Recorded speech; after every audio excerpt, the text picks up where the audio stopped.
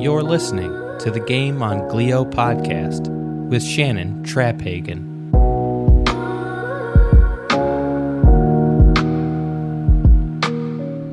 Welcome to Game on Glio, the podcast providing hope, inspiration, education, and real conversations around the difficult journeys of being diagnosed with brain cancer, including glioblastoma. I'm your host, Shannon Traphagen. Follow us on Facebook and Instagram at Game on Glio Podcast, or visit our website, the Game on Glio Podcast, for insights and guest snapshots. If you enjoy our show, please consider writing a review. Also share us with a friend. This podcast is in partnership with Brains for the Cure. Learn more at brainsforthecure.org.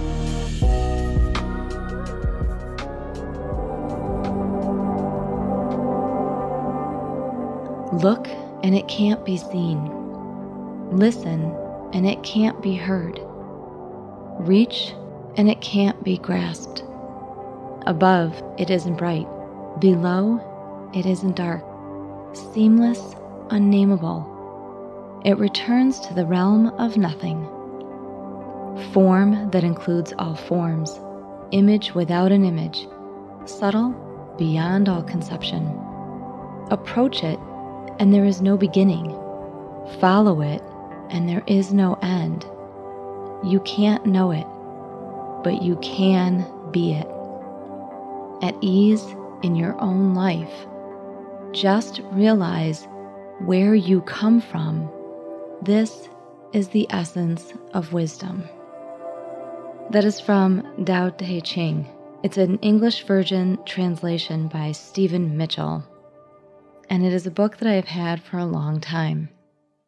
Welcome to another episode of the Game on Glio podcast. I was thinking about this writing today as I was putting together the intro for this particular episode. As we head into a new year, the start of 2022, we are all going through different changes. Realizing where we come from gives us the wisdom to figure out where we're going. And isn't that the journey that most of us are currently on? Knowing where I came from, knowing where my journey with Mike was, all that I've learned along the way. That's the essence of wisdom. It's what led to my starting this podcast. It's what's connected me to all of you. Hearing your stories, connecting with you. Connection. That's what this is all about.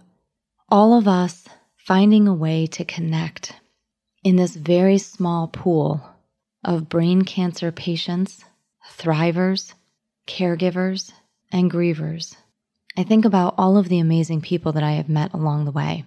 Everybody in this field, everybody doing the work that they are currently doing. And it's what leads to great stories, like our guest today, Dr. Sinai.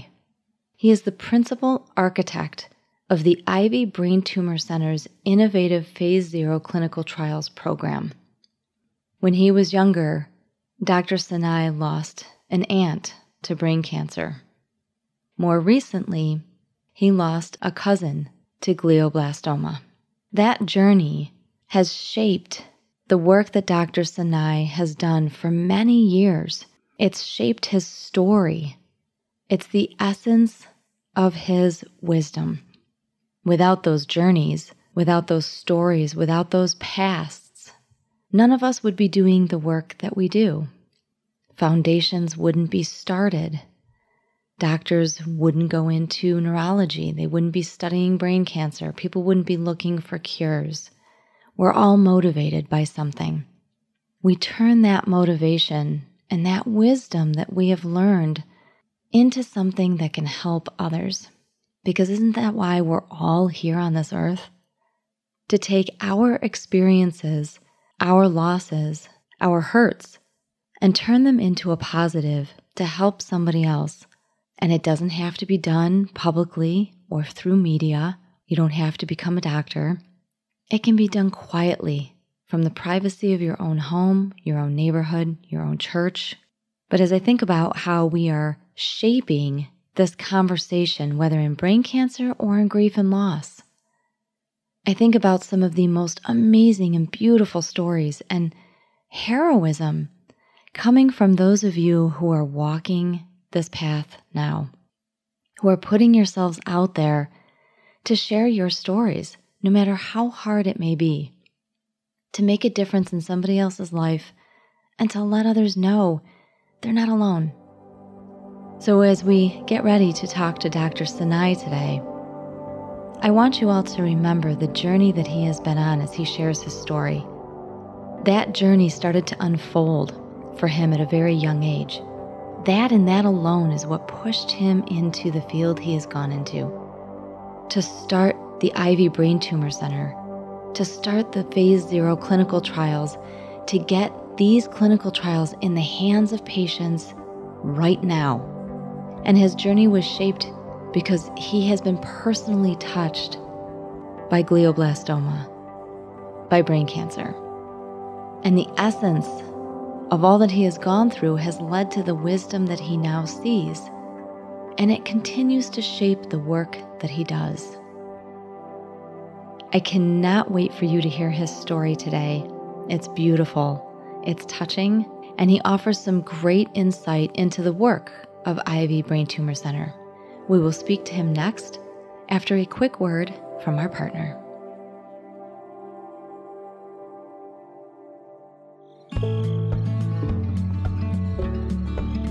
When my mom was diagnosed with a brain tumor, I didn't know where to turn. How do I prepare myself as a caregiver? As a 22-year survivor, I've talked to hundreds of patients, mostly just listening and answering questions. I've visited dozens of websites, some good, but none I thought truly met the needs of survivors and caregivers. I found what I was looking for in Brains for the Cure. This is a resource I've been looking for. Not only did I learn a lot, but it also reassured both of us that we are not alone. With resources and news from Brains for the Cure, patients and caregivers can advocate for themselves and become decision makers in their own journeys, learn about treatment options and clinical trials, and connect with other patients, survivors, caregivers, and medical professionals through our ambassadors, online support groups, and personal stories. Find out more at www.brainsforthecure.org. Welcome back. Thank you so much for joining us here on the Game on Glio podcast. I am joined now by our guest, Dr. Nader Sinai. He is the Chief of Neurosurgical Oncology at the Barrow Neurological Institute and the Director of the Ivy Brain Tumor Center. He is internationally recognized as a brain tumor surgeon, devoting all of his time to benign and malignant brain tumors. Dr. Sinai, thank you so much for joining us today. Thank you, Shannon, for having me. So I want to jump in. Everyone has a different reason for going into the field of neurology and oncology. It is an intense field. It is extremely stressful. There is a lot to do when it comes to diving into this path. For some, it is the simple fact of wanting to work with different brain diseases like Alzheimer's, for example. But for you, it's a much different story. Tell our listeners a little bit about your passion for studying brain cancer and why you got into this field. What ignited this? Yeah, so, when I think about my origin story, it starts with my mother's sister who had a glioblastoma in her late 20s and then into her 30s. Mm.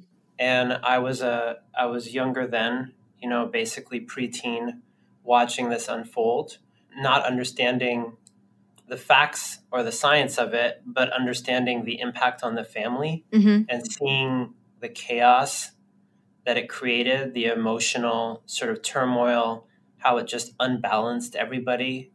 And growing up in a close-knit family where everything seemed to flow very harmoniously, for the most part, you could feel the perturbation. So I really viewed it as a very disruptive force, even as a child. And the only thing I saw during those years that seemed to provide any sort of stability to the situation were a small handful of the physicians. And the neurosurgeon in particular was someone named Eugene Stern, who was at the time the chair of neurosurgery at UCLA. Mm-hmm. He was from what I gathered, kind of an old school neurosurgeon. He was very senior, very well respected, and seemed to be largely feared by those around him. But when he was around my mom's sister, you could see his ability to create that connection and bring a smile to her face and really give everybody a sense of stability and confidence. So, I liked seeing that. It made an impact on me. It made me want to be that kind of person for others going through that. And, he was a shepherd taking my mother's sister and our family through these dark canyons.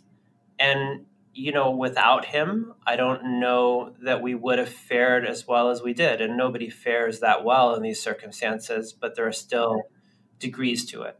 Right.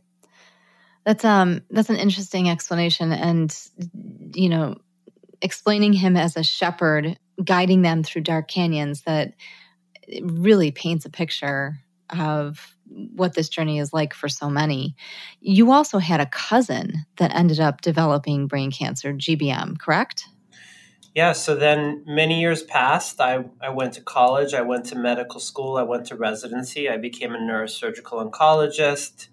And, not too long ago, just a couple of years ago, my cousin developed the same diagnosis, which really was another level of terror for the family because they had been through it before. Right. So this time, everyone knew what was coming. Mm-hmm. And I think for me personally, it was a different kind of shock because this time I was the shepherd.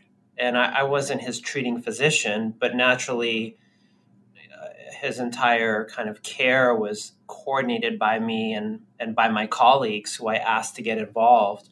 Mm-hmm. And so, it provided for me a little bit of a moment of self-reflection where I could see that I hadn't accomplished yet what I set out to do. What do you mean by that?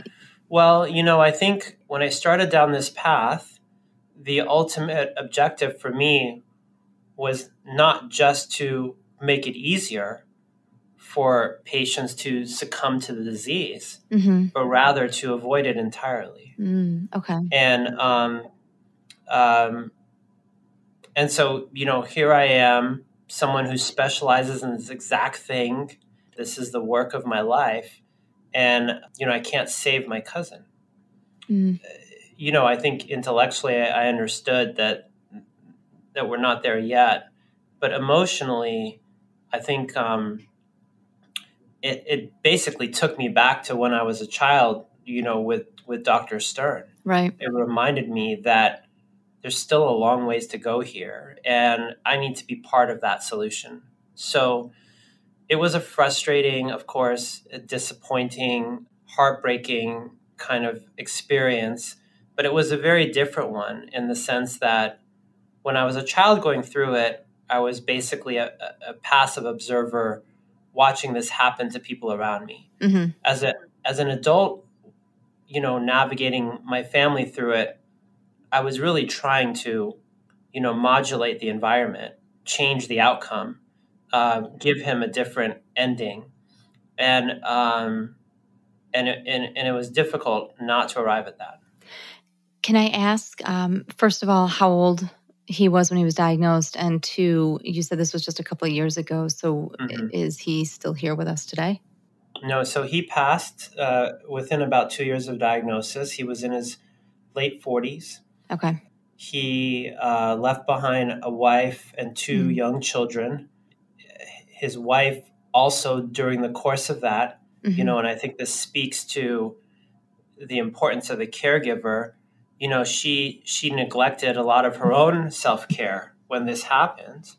And she ended up sort of missing a breast cancer diagnosis. Oh, geez. Because she skipped her mammograms and her surveillance, and then was towards the end stages of this diagnosed with fairly advanced breast cancer, which she's fortunately had good results with. But, it just shows you how fragile everything is. One minute they're a thriving family with incredible life aspirations and a broad horizon, and then the next minute everything goes upside down. Pear-shaped. Yeah. I know that feeling all too well, and that is a lot for one family to take on. I'm glad to hear that she is doing well and that she is having success in her treatment. I am sorry for your losses. It's my husband was in his mid-40s, so that seems to be, unfortunately, a golden age for some reason for this. Yeah. I'm curious, being that you had an aunt and a cousin diagnosed with this, do you think that there is some type of hereditary connection or genetic component based on your experience in the field? I mean, I've talked to so many individuals where, they've had more than one family member diagnosed, blood relation, and it just surprises me that type of connection has not been made. Yeah, I guess it depends on how you define hereditary. Cancers are genetic diseases, and they happen because things go wrong genetically. There's always a background to that and a foreground. So, for some cancers, like certain varieties of breast cancers, with the BRCA mutation, for example, the genetic abnormality is so strongly driving the disease that it is almost a 1-to-1 ratio. With other cancers, I think it's more of a synergy between the two. So do I think that there is some background genetics in our family, for example, that increases the susceptibility to this cancer or others? Yeah, probably. It's not something that I think you could trace from individual to individual, directly. It's not, directly Mendelian in terms of some dominant trait that goes down. There are cancers like that or families like that. Lee-Fraumeni syndrome is a p53 mutation, which is a very, very important gene that's mutated in families. And if that's mutated, every person in that family develops cancer, and brain cancer is one of them. Really? That's actually not a mutation that I've even heard about before. Well, p53 itself is common in the sense that it exists in many cancers, but to have a dominant version of the mutation that basically is always passed to your children, that's a very rare syndrome. And the reason, in part, you haven't heard of that syndrome is that families don't survive it. Yeah. I think cancer is complicated in the purest sense of the word. Do we all have various predispositions to various diseases? We probably do. But number one, can we do anything about it? Oftentimes not. And number two, are there still a number of other coincidences that have to happen? And the confluence of it is what leads to the cancer? Yes. So in the case of brain cancer, I'm curious, let's say, for example, you have somebody who has no history of cancer in their family, but yet they end up developing GBM. Do we have a better understanding of how individuals that really have no significant driving factor as far as any cancers whatsoever in their family, they're healthy, they're young, they eat fairly well, they exercise, don't have tons of stress going on. Do we have a better understanding as to how those individuals develop? Is it something where it was always apt to develop in a person?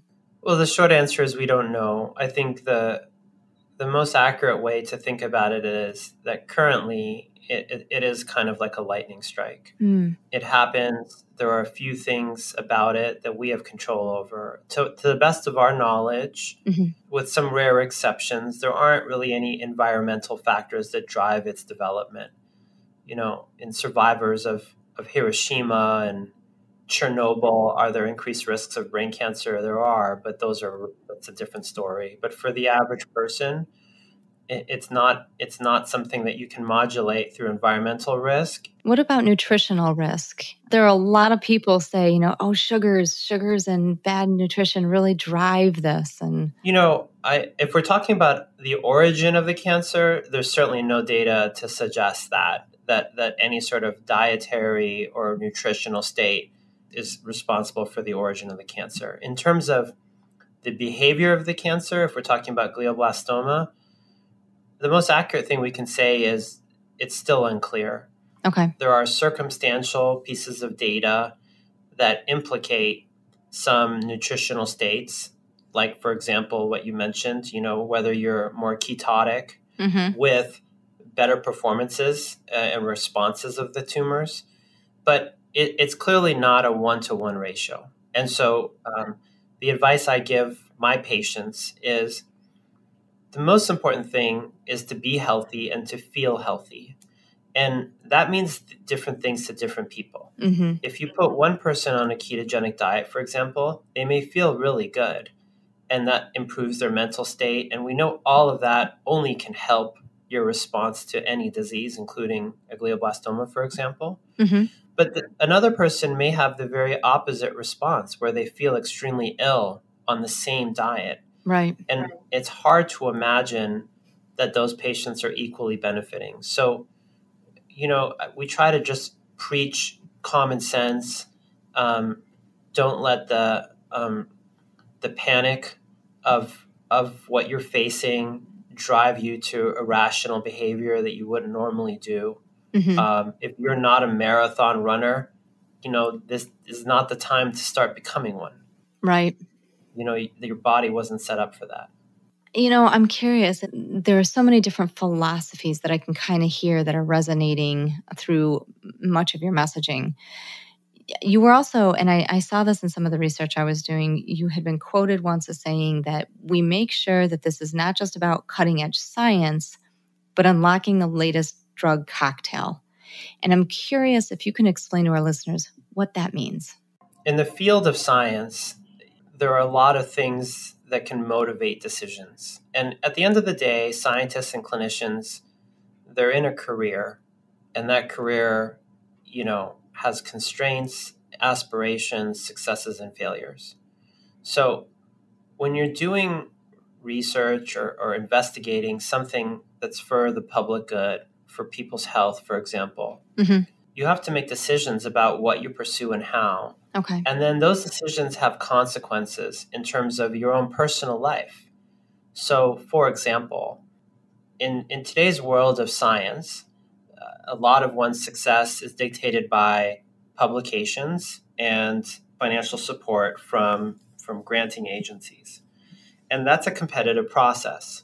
So there are parameters to how you position yourself to be successful in those domains. Mm-hmm. And you're trying to be successful for the right reasons, for the ultimate greater good, but there's practical implications to your choices. So today, for example, if you're a scientist and you've been working on a single concept or a single idea for 10, 20, 30 years, that's something that's really championed in the field because it shows that you've become an expert in that area, that you are committed to it, that you are really following through a series of ideas to their logical conclusion. And all of that can lead to personal success. But there's another side to that coin, which is that kind of value system prioritizes never giving up, never acknowledging a failure or acknowledging that, in fact, maybe this idea won't work. Maybe this direction for a new therapy is actually no longer promising. Interesting. It disincentivizes that kind of thought process. So, the system itself really enables that kind of philosophy. And there's good things about it. But the sacrifice there is when something's not promising, turning away from that comes at a personal and professional cost. I have known very few scientists in my career who have pivoted from one direction to another. It's absolutely a rare occurrence. And the ones that I have seen do that have done it with incredible conviction, but they've certainly been the exception, not the rule. So I think that statement from me really meant that our choices in what we pursue, whether it's at the Ivy Brain Tumor Center here in Phoenix or really anywhere in science, they have to be driven by what is most likely to lead to the fastest and best outcome for our patients. So it's almost people in your field need to listen to their gut instinct and really make sure that the focus remains on what could help a patient or help a number of patients in a certain disease population the best. And it does sound, and I've met doctors myself that are like that. They're very tunnel visioned, so to speak, and stay the course no matter what, because they can't think outside the box, in a manner of speaking. So that's very interesting that that's the perspective you come at from that statement. I think I'm glad I asked, because it's very true. And I think that it speaks volumes to the type of work you look to do in working with patients and in the scientific field. You mentioned the Ivy Brain Tumor Center. What got you connected to the Ivy Brain Tumor Center and the Barrow Neurological Institute? Because I know that they're intertwined, so to speak. Yeah. Okay. The Ivy Brain Tumor Center is part of the Barrow. The Barrow is a neurological institute in Phoenix that happens to be the highest volume brain tumor surgery center in the U.S. So the Ivy Center itself is a research program that focuses on early phase drug development. Okay. It was started in 2018, and it was something I conceived really in response to my professional journey. When I arrived in Phoenix, coming out of training from UCSF, I was well prepared for my career. I felt like I had trained at the best program in the nation, and I was ready to really realize what I was aspiring to do, since I was a child, when I was watching my mother's sister go through this, which is change the course of this disease. And over the first 5 or 6 years, I did everything that I think I was prepared to do. I obviously treated a lot of patients and became very kind of facile with the surgical side of things for brain tumor surgery. I specialized, and at the same time, I developed a laboratory that was working on cancer stem cell biology, and I achieved the metrics that I was shown to be metrics of success. Okay. Having NIH funding, publishing in high-profile journals, presenting at meetings, etc. So I was what we call a surgeon scientist. Right. But after about 5 or 6 years, I started to really feel the strain of the clinical outcomes. Meeting incredibly brave people like my family and yours, who are struck with this thing, do everything they can. I'm doing everything I can. Our team is doing everything they can, and I still have to say goodbye. Meanwhile, all of my academic efforts are really well-intentioned to change this. But the fact was that the basic science work in my laboratory was not going to change the outcome for these patients today. And so the Ivy Center was born out of a desire to do research in a way where the implications and the consequences are felt as soon as possible. Wow. It's not to say that other types of research aren't valuable. There are things we benefit from today that were, the consequences of fairly innocuous observations in a obscure laboratory decades ago. Right. So science does have a long-term scale, but when you're talking about someone dealing with glioblastoma, for example, those things matter very little. Right. What matters is, what can we do right now?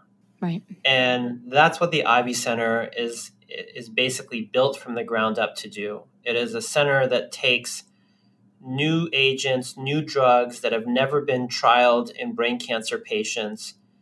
And it tries to filter through as many of them as possible, get the promising ones into patients quickly, and then very quickly, within months, make an assessment as to which of these promising agents deserve to be further accelerated and which need to be shut down.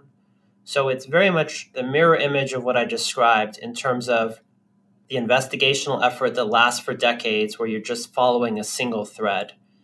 At the Ivy Center, we follow an entire tapestry, and we're looking to trim all of the threads that are unpromising. We call it fail fast, and then accelerate anything that looks promising until it either becomes a solution or we again move away from it.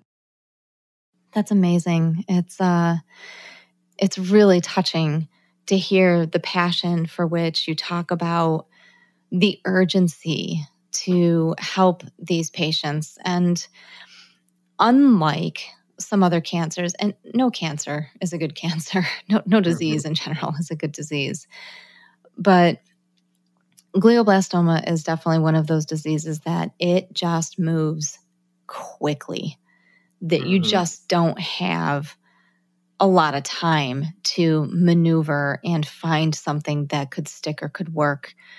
Yes, you have patients that I've spoken to and some that will be guests that are 3, 7, maybe 16 years in, but many, many, many are maybe 2 years most, 3 years at the most, and things happen very rapidly. So it's just so touching to hear the passion for which the Ivy Brain Tumor Center was conceived and the reasoning behind it. And again, it goes back to that thinking you had from, the statement you made about how we really need to think outside the box a little bit more and try everything to figure out what could possibly help sooner rather than later, because many patients can't wait 5-10 years for something to come up that could work.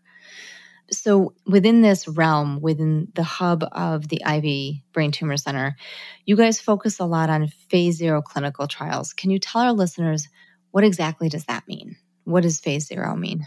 So for anyone that's dealt with the glioblastoma or any brain cancer, really, you know that very quickly you go from 1 or 2 therapies that we know are effective to really out of options. In glioblastoma, for example, there are 4 things total that we know can help.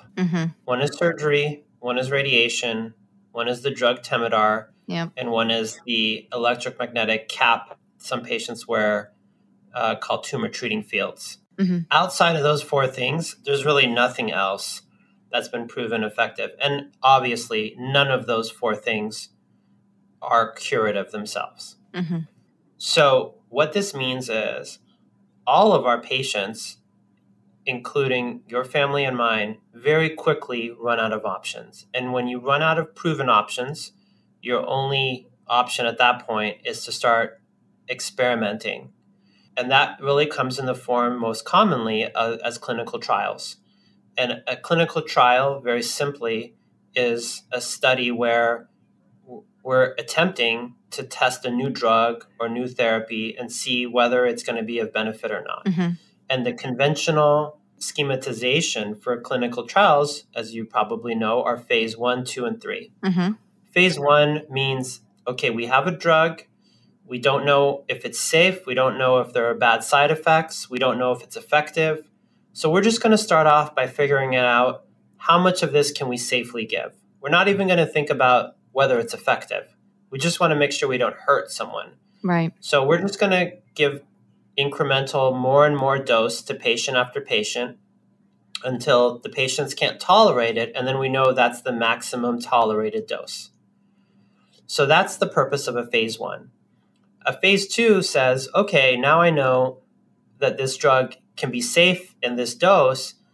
Let's see if there's any reason to even think that it might be effective. So now we're going to give this dose to a group of patients and we're just going to see how they do. And maybe if they look like they're doing a lot better than average, then that means there's some promise here. Okay. And then phase 3 says, well, I just did the phase 2. I gave it to 50 patients, and yeah, they seem to do better than average. I can't compare them to anyone because there was no group that didn't get the drug. So now I'm going to do a randomized study where I'll take 100 or 1,000 patients, and half of them will get the drug, half of them will not. It'll be randomly assigned, and then we'll really know how people compare with or without the drug. Mm-hmm. So what I just described is somewhere between 10 and 20 years of work. Yeah. Somewhere between, $500 million to $1 billion of total investment. I just described someone's career, basically. Right. And you and I know that for decades, this kind of strategy has been pursued, but yet we only have these 4 things that I just mentioned to show for it. Mm-hmm. So the idea is we need to have a little bit of a better way of figuring out what to pursue. Phase 0 trials basically reduce the questions down to something far more specific. If I give a new drug to a patient, there are probably 2 reasons why the drug might not work. One is the drug is not getting to the patient's tumor because brain tumors are in your brain, and your brain has something called the blood-brain barrier, which is a protective lining that's designed to keep things out. Right. That's good for you, except when you need to get things in to treat a disease. Right. So one reason is the drug doesn't get there, and that's by far the most common reason why drugs fail. The second reason is the drug gets there, but whatever you think the drug's doing or supposed to do, it's not actually doing it. Now, these are very obvious reasons, and you would say, well, naturally, those are 2 things you have to look at. But nothing in what I just described in phase 1, 2, or 3 looks at either of those things. Interesting. In fact, all you do in those studies is you look at, 1, the patient's side effects, like did I make the patient really sick or not? And 2, the patient's MRIs and how long they lived. But just like you pointed out earlier, patients with glioblastoma, there's a lot of variability in how they do and what they do. So if you take 30 patients and you give them tomato juice, I guarantee you some of them are going to do better than average. Right. But, is it because of the tomato juice? You don't know that. Right. There's no direct connection. So in a phase 0 trial, we say, look, these patients don't have time to be taking our word for it in terms of what trial to go on, based on our educated guess, which historically has been wrong, and then spending months, if not a year or more, on an experimental therapy that maybe was never going to work in the first place. Right. So instead, what we're going to do is we're going to give them a little bit of the drug before surgery so that when they go to surgery and this tumor is removed, we can test these things directly. We can say, did the drug get there? Yes or no? And is it doing what it's supposed to be doing to this patient's tumor? Mm-hmm. Not some other patient's tumor, this patient's tumor. Yes or no? So you're inserting a phase 0 clinical drug. So basically, a patient would have to have some understanding before they even do surgery upon like an initial diagnosis or a recurrence, for example, that I have to have another brain surgery or I'm going to have brain surgery. They have to be aware that this is available to them so that they can be then connected to you guys so that you guys can then say, okay, you're going to get this drug before you even do surgery. That's right. And as you know, surgery is not uncommon for these tumors, right? Because it's one of the few things that has a benefit. Right. So surgeries happen all the time. And if you have a center, if you have a system in place where this kind of opportunity is not some exotic, fanciful,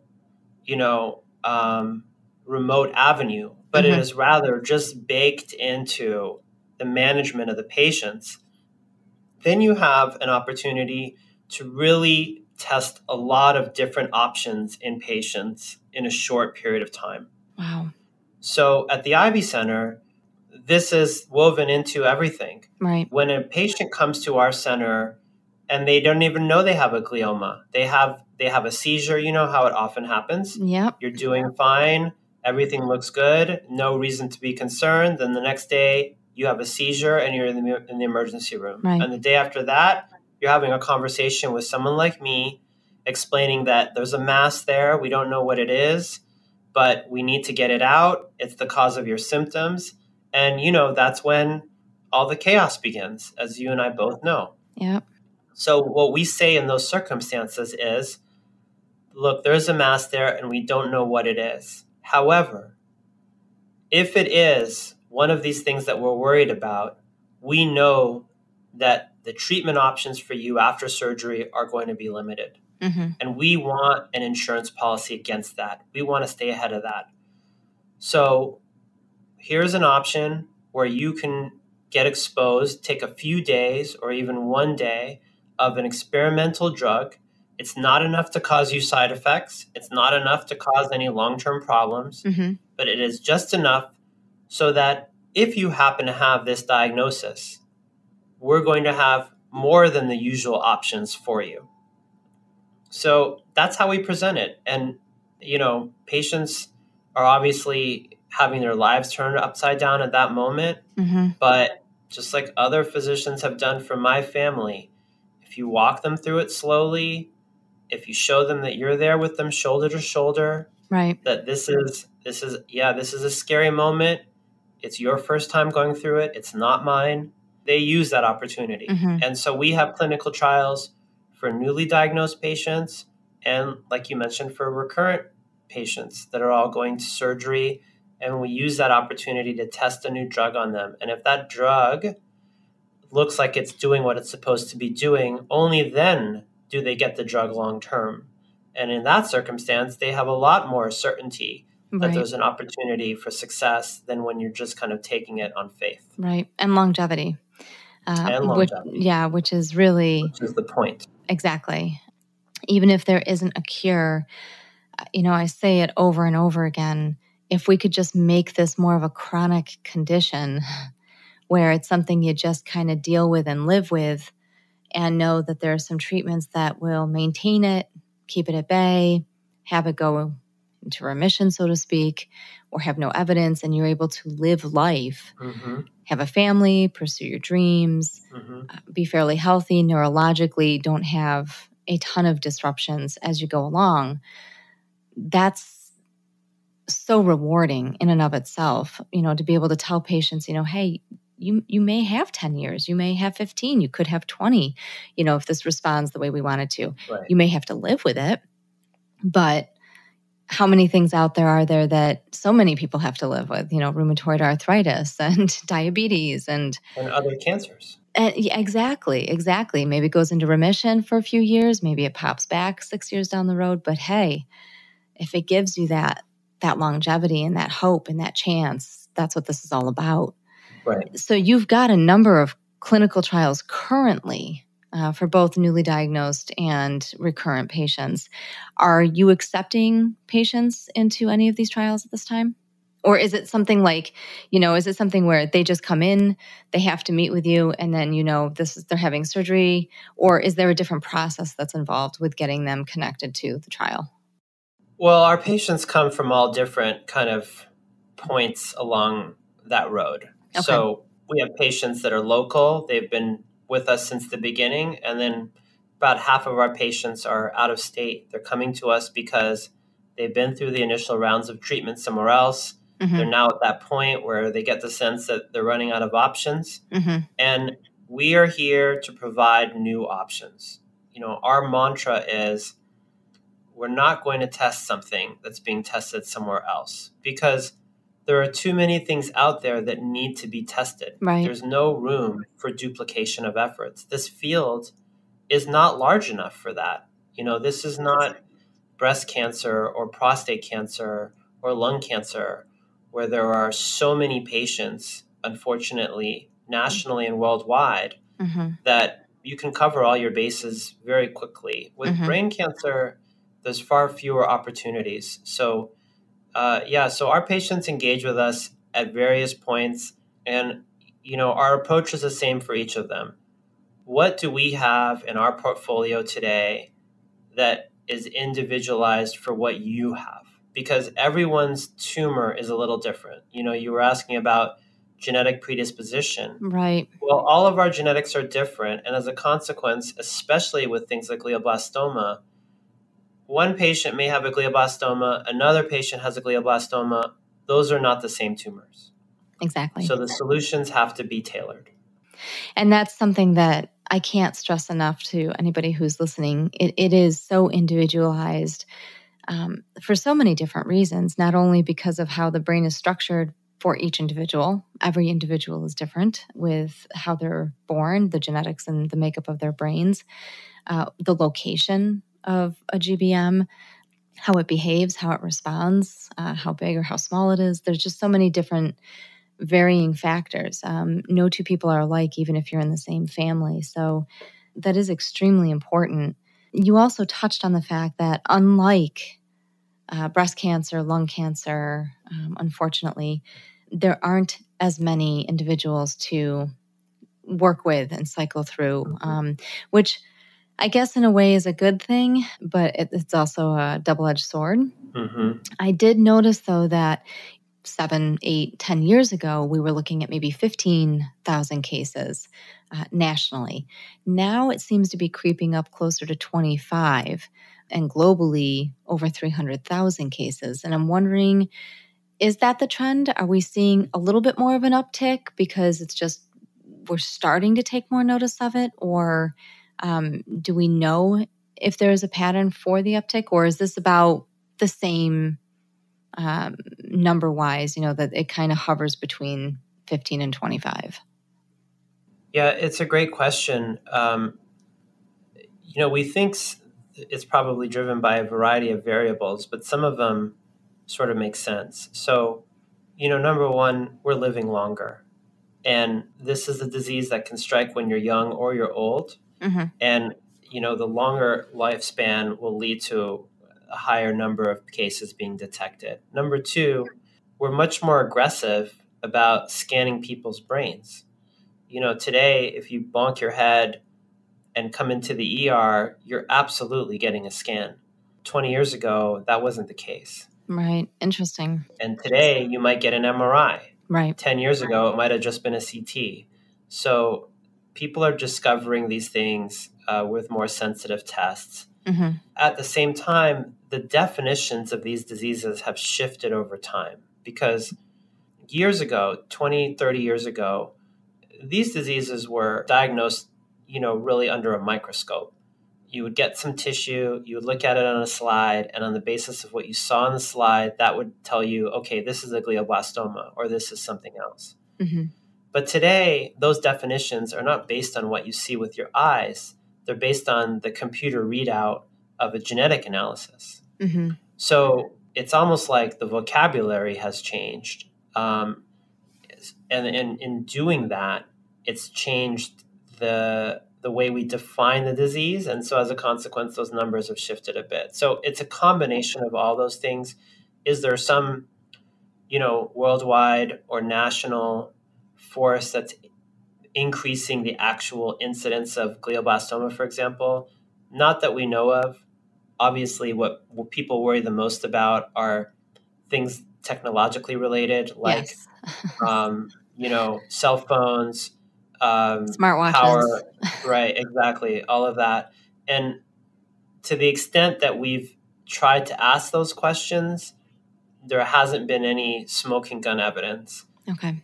It's hard to disprove it, Mm-hmm. so you still have to use your judgment, but at least we know that when we've taken our initial efforts at looking over several thousand patients at, for example, is there a relationship between a cell phone and formation of a glioma, the answer has been no in the study. Okay.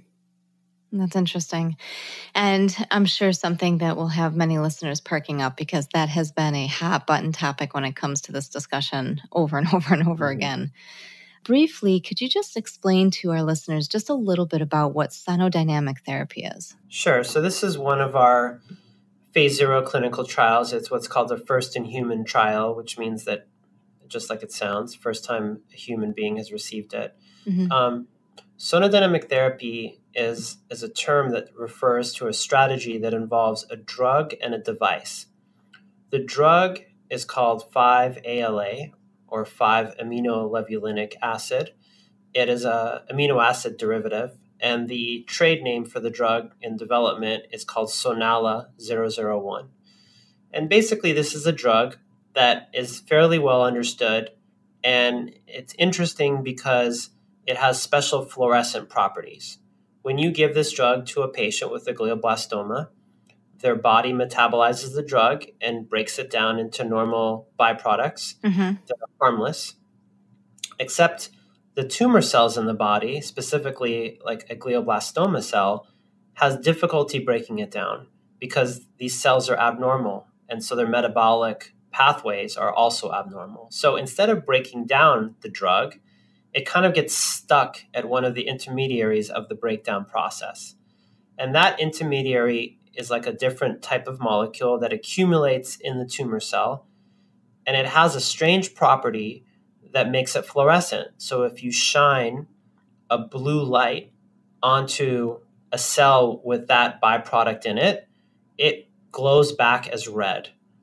And so this has been used in the operating room for many years as a way of seeing the tumor as a neurosurgeon so that you can get more of it out. Mm-hmm. You give the drug to patients in the morning, and then several hours later, you do the operation.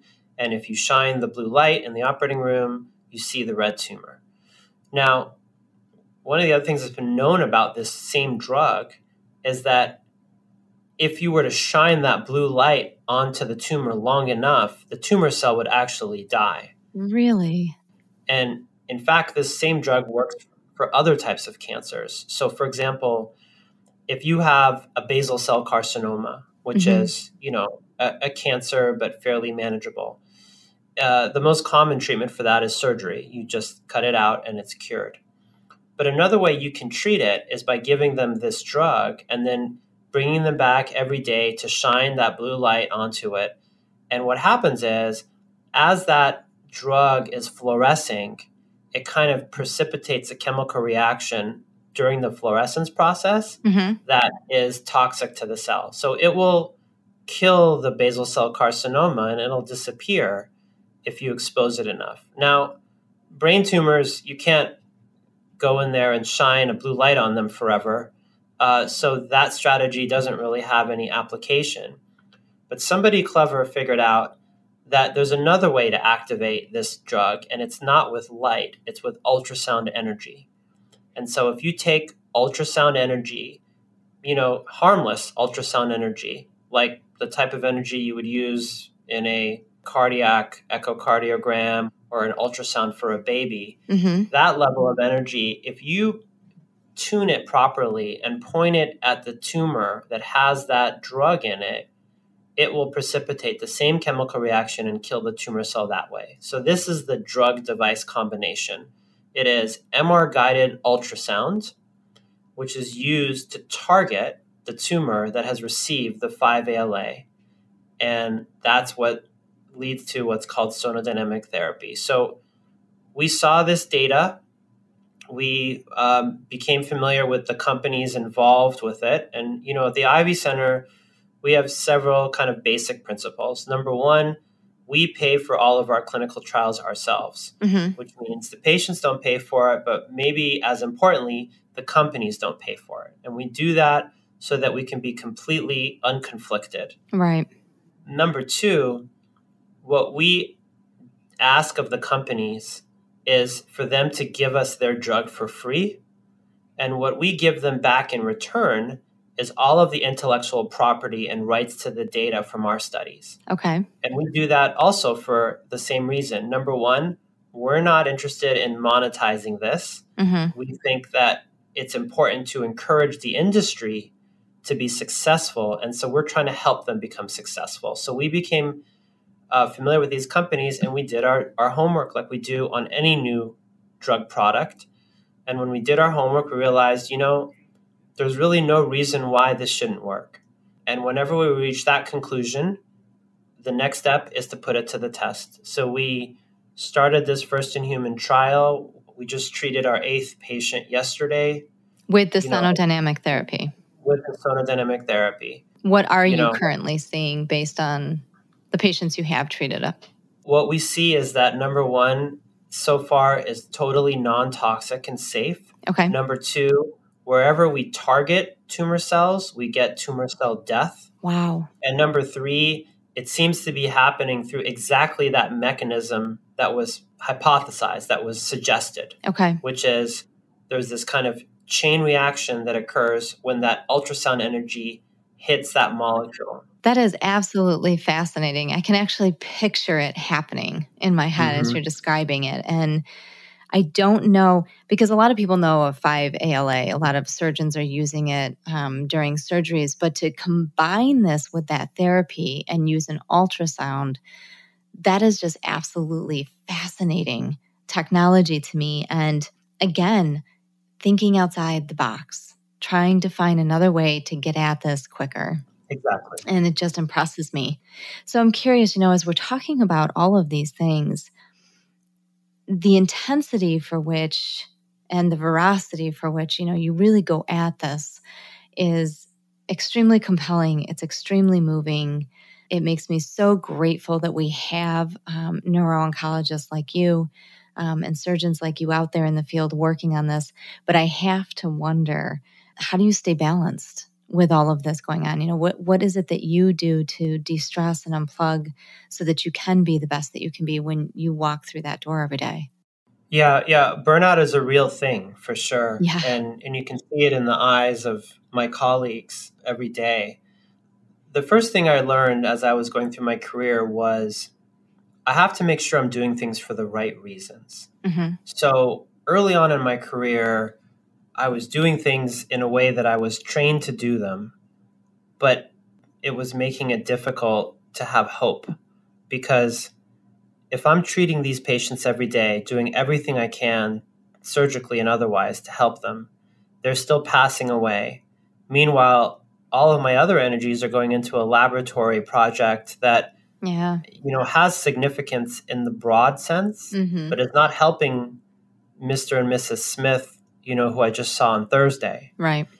The first thing I realized is I need to align those efforts. If I'm going to pour, all of my energy into this, it's got to go into the right channels, and it's got to lead to things where I don't know what the results are going to be for my patients. I think that's really the definition of hope, is you have this disease, how other people have ended with this disease.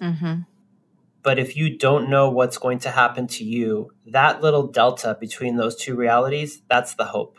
Big difference. Big difference. It's a big difference. And it's the same thing for clinicians. Yep. We know that this is a difficult disease. And for many, many patients, we know how it's going to end. But when you are working in the space, for example, the way we're doing here at the Ivy Center, and you have a trial, for example, like the sonodynamic therapy trial you just mentioned, we don't know what the ceiling of that effort is. We don't know, what patient 8 who we just treated on Monday is going to be like. That uncertainty, that's the hope. That's the light at the end of the tunnel. So professionally, that's what, enables me to keep going without losing any speed. Personally, it's really about balance and doing things that, really take you out of that moment into the next moment. So obviously, I have a family, I have a 7-year-old, and making sure that I have time to really live through those fleeting moments and savor them. And, I've heard this from many of my colleagues, the pandemic actually helped that because we were home so much more than before. That's part of it. The other part of it is having other interests. I play tennis and I surf, and those two things are activities where when I'm doing it, there's absolutely not another thought passing through my head. You're able to shut your brain off. You're able to shut your brain up, focus on the moment, and that is such a respite from the fast-paced kind of world we live in. So, you're the first one I've spoken to that mentioned surfing. So I've heard some different hobbies and things that people do. You're the first one to bring up surfing, and I'm a bit jealous, I have to say, because we don't live in an area where we are allowed to surf. So, well, I mean, we live in Phoenix, so there's no surfing here, but we're not a far drive from Del Mar and San Diego. Yeah, I think there are certain sports and personal hobbies where you're just so dialed in and you can't possibly be multitasking in your head. It's interesting that you say that. For me, after Mike passed away, after he died, the one thing I did was actually connect to rowing. And we have a fairly competitive rowing club out here where I live. And I got involved with the team and started getting out on the water and being part of that world. And the first thing that I noticed when I got out on the water was that I couldn't think of anything else. Right. You're just focused on the motion of the rowing, the oars, where your hand placement is, your breathing, and all you're focused on is being in sync with the rest of your team in the boat, in the shell. So I absolutely agree. There's just something very cathartic and very healing about doing something like that allows you to just be in that moment. So important, yeah. And then obviously the physicality of it. Exactly, right? Yep. I mean, so many of us are just, even as a neurosurgeon, you're basically motionless in the operating room in large part for many, many hours. That's true. Yeah. Being out there and just the physicality of it, it really changes your whole body chemistry. Before we wrap, I want to know, and I would love to just have you give us one thing that you cherish in life and one thing that you cherish in your career. Yeah. Well, I mean, I think in life, it's obviously my 7-year-old daughter. It's just amazing to watch childhood, and it takes you back to yours.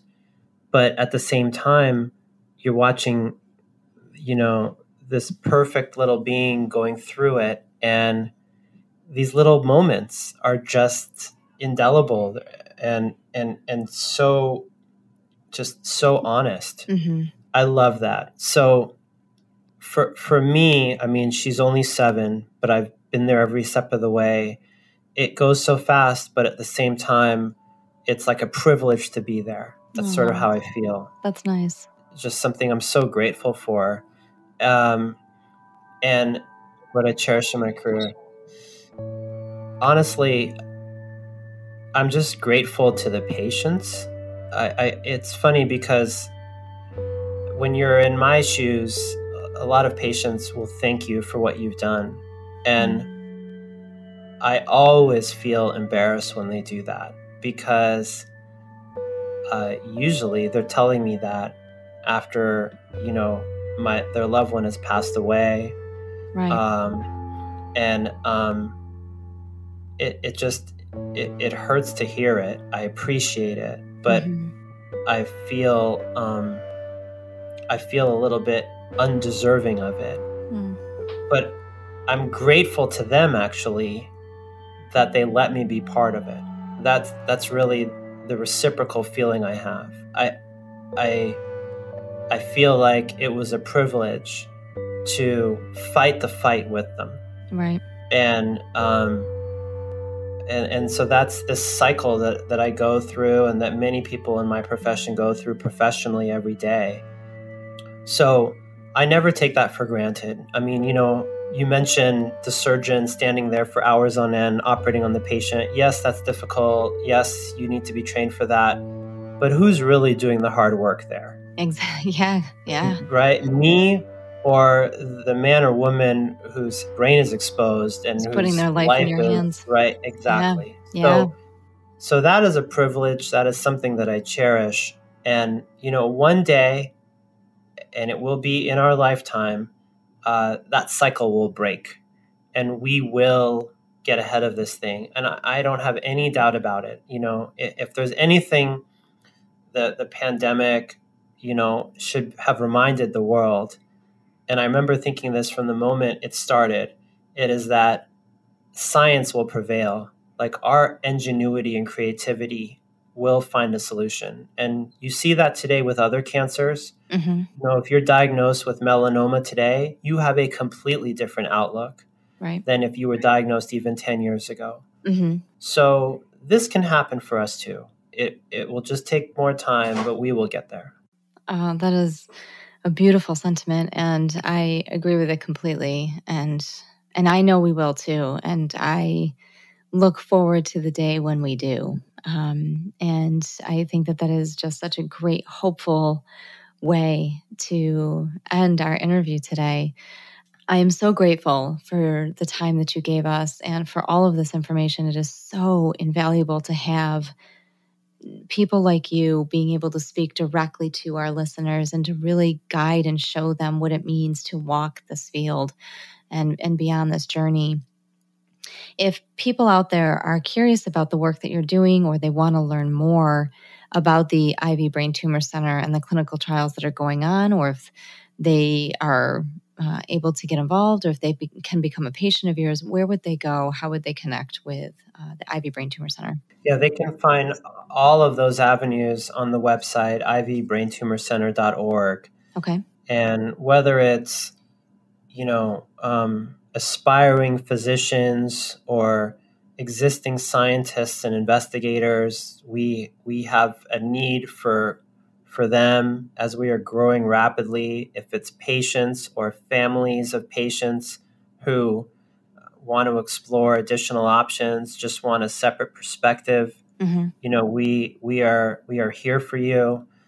And if it's anyone that just wants to support the cause, because unlike other cancers, this isn't one where you can have an army of survivors marching on Washington. Right.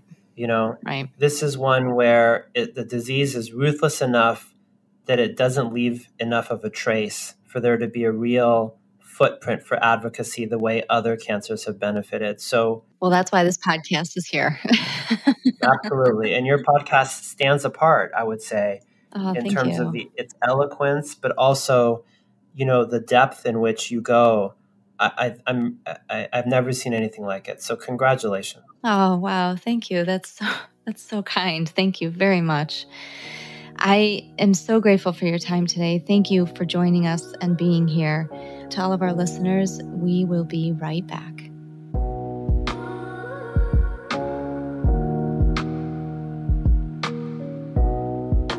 I want to thank our guest again today, Dr. Nader Sinai, for joining us on what has been such an insightful and powerful episode. I was thinking back again to some of the things that he said, and there were a few things that really jumped out at me. He said, we don't know what the ceiling of our effort is. That goes so eloquently with what I said in the intro. You can't know it, but you can be it. Just realize where you come from. This is the essence of wisdom. You can't know it, but you can be it. The doctors don't know what the ceiling of their effort is in this fight against brain cancer. None of us know. We don't know what it is, but we can be it. We can be the essence of wisdom. It is so powerful to hear the words of Dr. Sinai, the work that he is putting forward to do everything he can to get clinical trials and to get some type of medicine or experiment into the hands of patients, into the care of caregivers, to give them something, to give us all hope. Because just like he said, patient A and patient B could both have glioblastoma, but they're two different patients. So you don't know how each patient is going to respond. And that's the delta, right? Just like he said, that's where the hope comes in. No matter where you are in your journey or your fight, I want you to remember these words. I want you to let this sit with you. Meditate on it, breathe on it, be still in the moment of it. Take it in, because we're all on this really crazy journey together. And I can tell you, for me, I could never have imagined being here right now in this moment. I never would have imagined becoming a podcaster, doing the work that I am currently doing, being an advocate and a public speaker in the area of grief and loss, in the area of brain cancer. But I am so grateful that I am here. I'm not grateful for how I got here, and it is still a journey I am walking through, and I am sharing that journey with all of you. But I am so grateful that I have been able to take my gifts and my talents and find a purpose and a use. Even though I don't know what it is that I'm going towards, I can still be it, whatever that is. I can embrace it and just walk this path, because that is the essence of wisdom. It is the essence of hope. It is the essence of life itself. So to all of you, thank you for being on this journey with me and allowing me to be on this journey with you. We will continue to do that. And as we get closer to the end of season 1, I am so grateful and so excited that we are gearing up already for season 2 and already have some amazing guests lined up. So until our next episode in February, thank you so much for joining us. Please definitely stay tuned because we have a big episode in February. It is an amazing, beautiful episode with world-renowned author and for whom a Lifetime movie has just been made of, Christine Carlson, the wife of the late Dr. Richard Carlson, and the authors of Don't Sweat the Small Stuff. We do video, we do audio, we have some great outtakes. You don't want to miss next month's episode. So until then, thank you all for joining me. We'll see you next time. Brains for the Cure is an innovative online resource to help brain tumor patients, survivors, and caregivers become advocates, educate themselves, and connect with others throughout each phase of their journey. We are proud to partner with the Game on Glio podcast. Visit brainsforthecure.org to learn more. Thank you so much for joining us this week on the Game on Glio podcast. Make sure to visit our website, thegameongliopodcast.com, where you can subscribe to the show via Podbean, iTunes, Google, Apple, Spotify, or via RSS, so you'll never miss a show. While you're at it, if you found value in this show, we'd love to hear what you think. Please post a review, give us a rating, or simply share with others so that they can listen to the show in the future. That'll help us too. If you like this show, you might want to check us out on Facebook at Game on Glio or on Instagram at Game on Glio Podcast. We look forward to seeing you again next month for another exciting episode of the Game on Glio Podcast.